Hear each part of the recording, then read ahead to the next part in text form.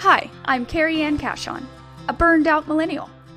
After receiving my college degrees, I joined the entry-level ranks of corporate America to secure my future and health insurance. Then I found myself climbing the corporate ladder, only to constantly be exhausted, stressed, and sad. I read all the self-help articles. I started meditating. I actually took a real vacation for once. And still, the burn kept burning. So I quit. And I'm not the only one. Cue the Great Resignation.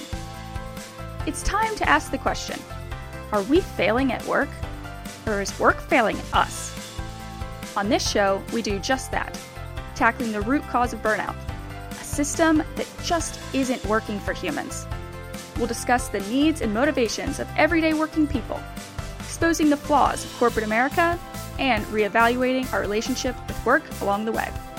So join me each week on building business without burnout. This is I Cry at Work.